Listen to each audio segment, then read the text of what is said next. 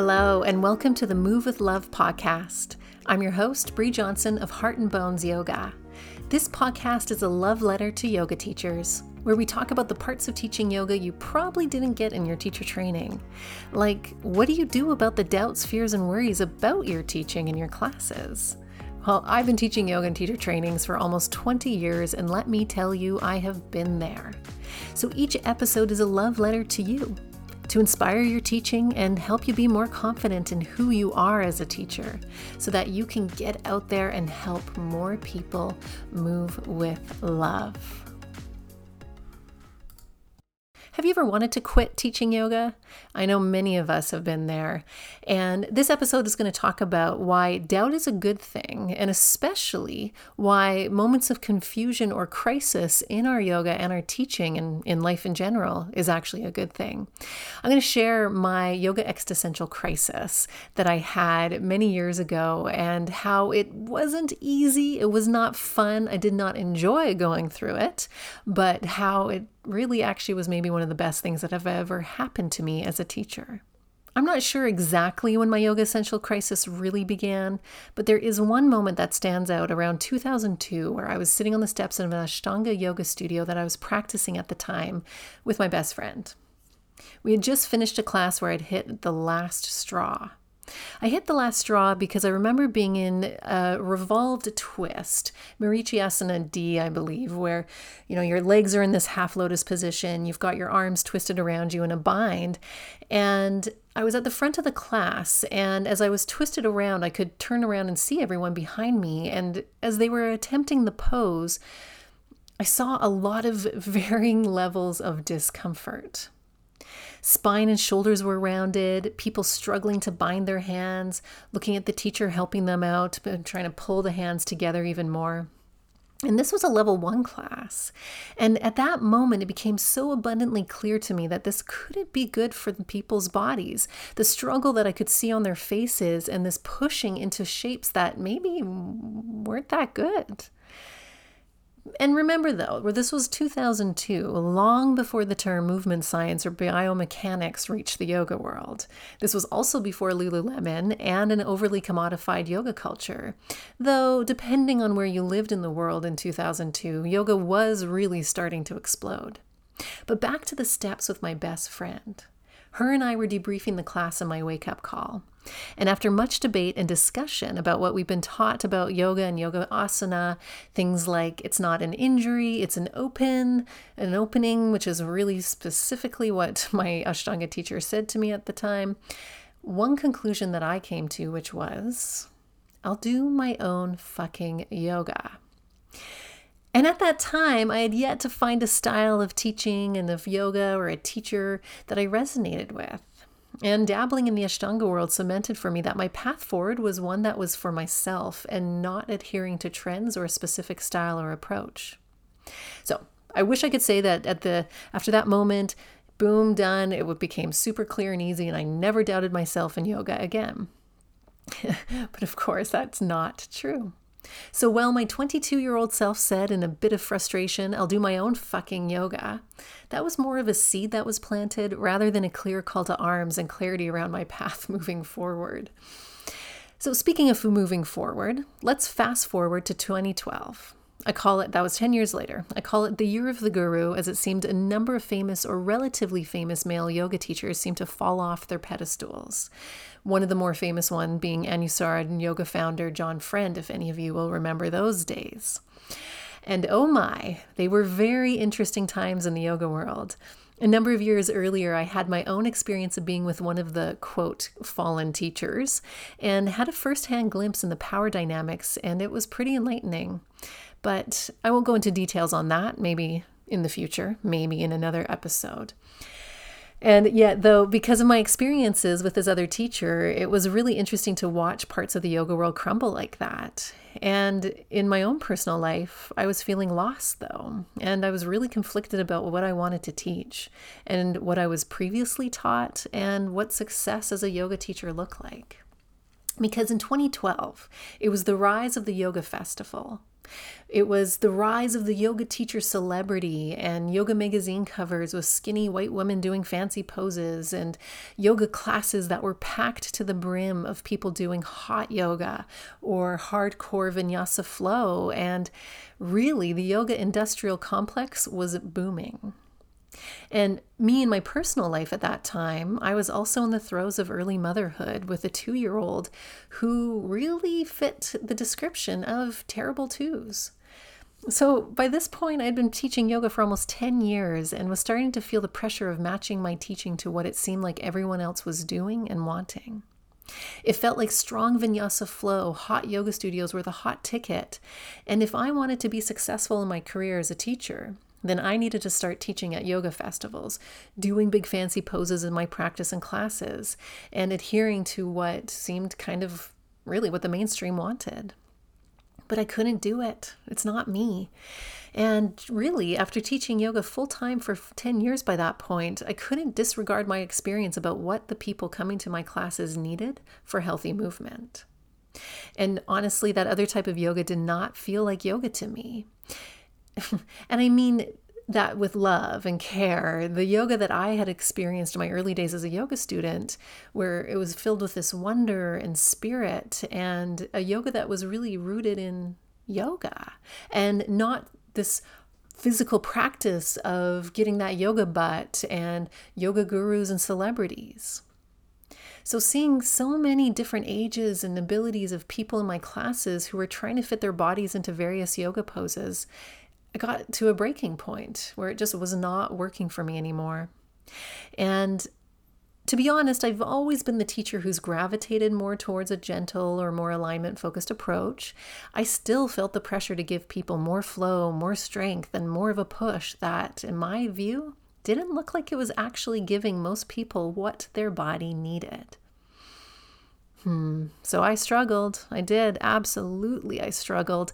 I struggled with doubts about myself and my teaching. I tried teaching classes that were more flowy and inwardly cringed when I saw chaturangas and up dogs that just seemed wrong and painful in people's shoulders. And yet I couldn't stop the flow to teach better form because it was a flow class. And so I ended up walking away from those classes feeling even more conflicted, even feeling more pressure of giving people what they thought they wanted and me wanting to give them what I thought they needed. It was challenging, and I did not have the proper education to back up my instincts on this. I really only had my 10 years of teaching experience and a strong gut feeling. So I continued in this vein of doubt and questioning, and I continued parenting a spirited 2-year-old in combination of that.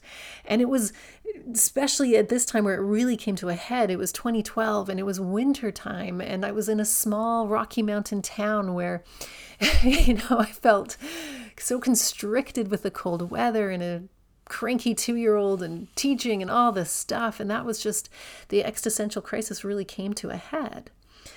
But luckily, it seemed others were feeling from the frustration of the yoga world as well. And the internet became a savior for me in a lot of ways, because there were yoga blogs out there, and they were actually quite big at that time. And I had found blogs that had similar thoughts about the male yoga teacher's abuse of power, the explosion of the commodification of yoga. And I even started my own called The Guru Within.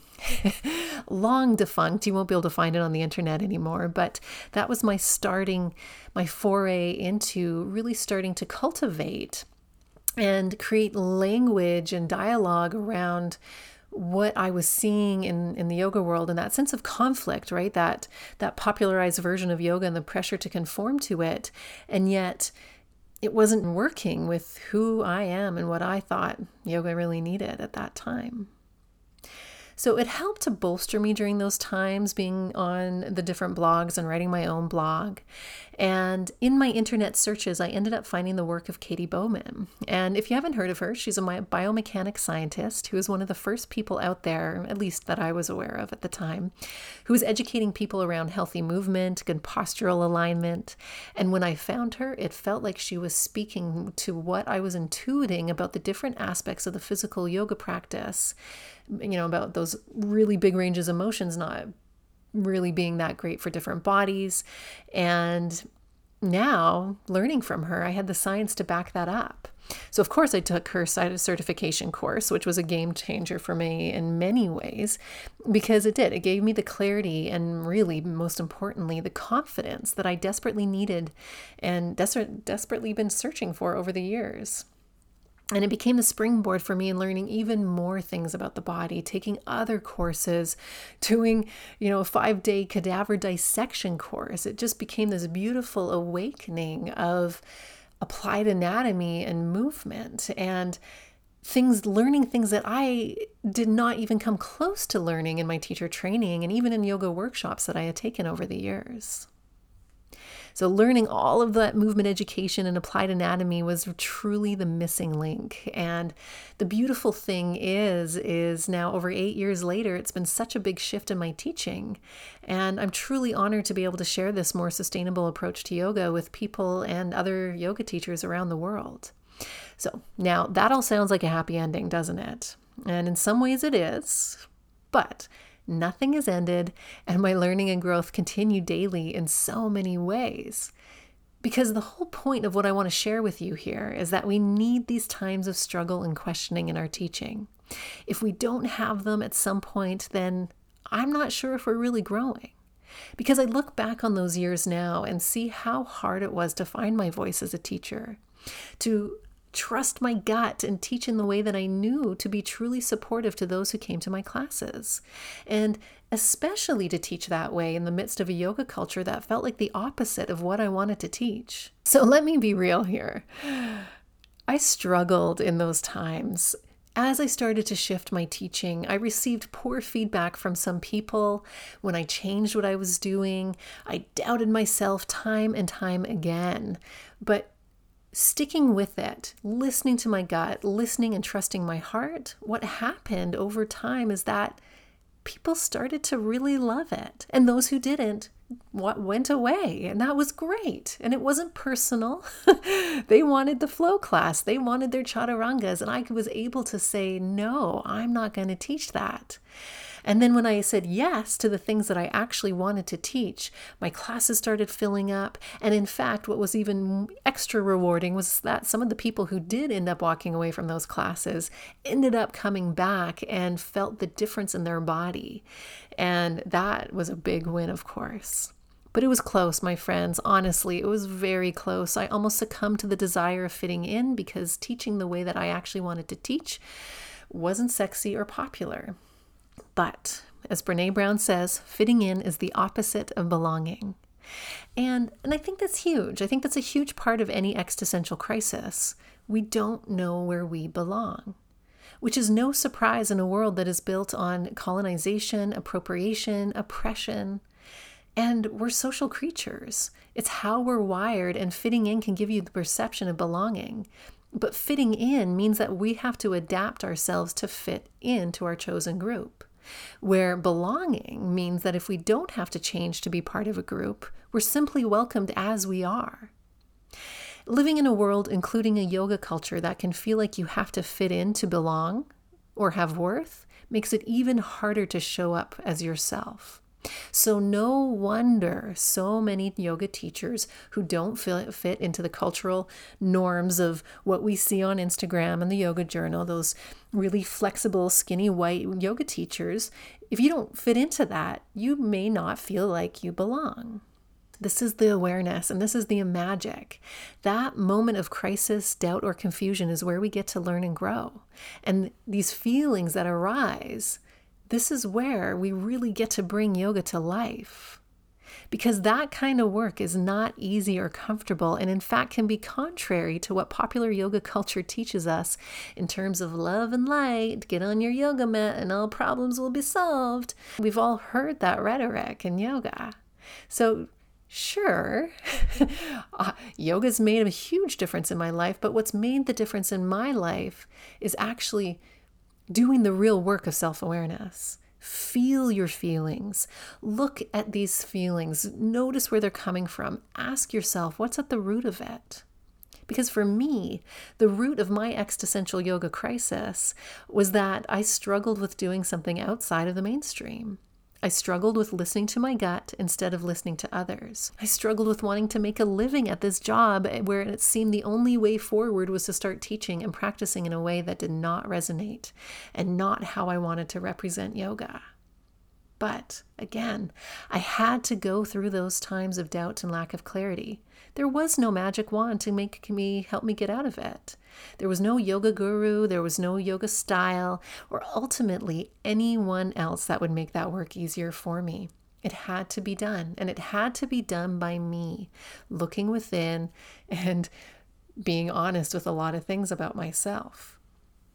For example, you want to get over the other side of a mountain? How do you get there? Well, you have to climb it. The easy way out isn't the sustainable way out. You can take a ride up the mountain and you can go up the gondola, it'll get you there. But if we haven't done the work of moving through these fears, and they're going to keep coming up and up and up until we make friends with them. So walk up that mountain, put one foot in front of the other, say yes to the discomfort because you know it's going to move you forward through change.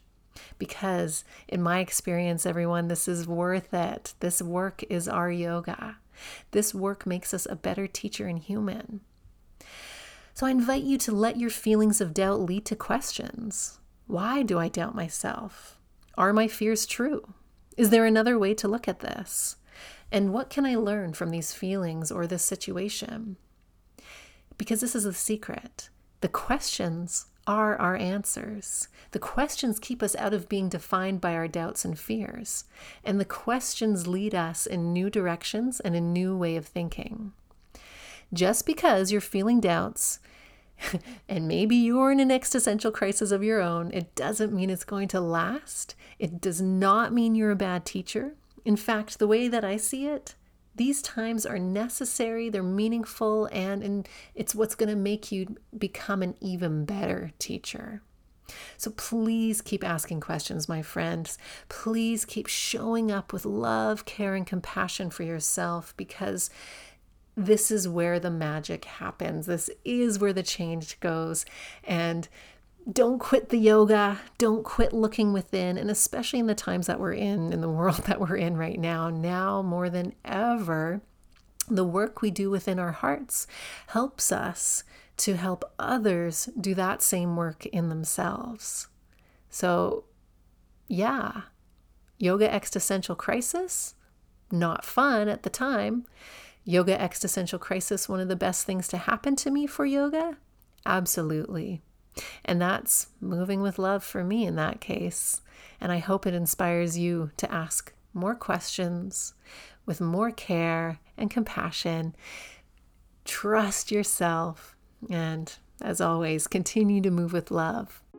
Thank you so much for joining me here. You can find me, Bree Johnson, over at heartandbonesyoga.com, where we have a very popular, amazing, wonderful online yoga studio with people from all over the world who are moving with love in fabulous, sustainable ways with me and beautiful guest teachers.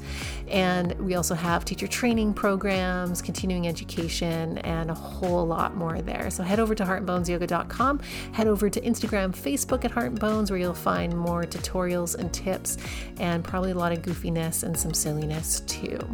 So thank you. Leave a review, subscribe to the podcast, all that other fun stuff, and we'll see you in the next episode.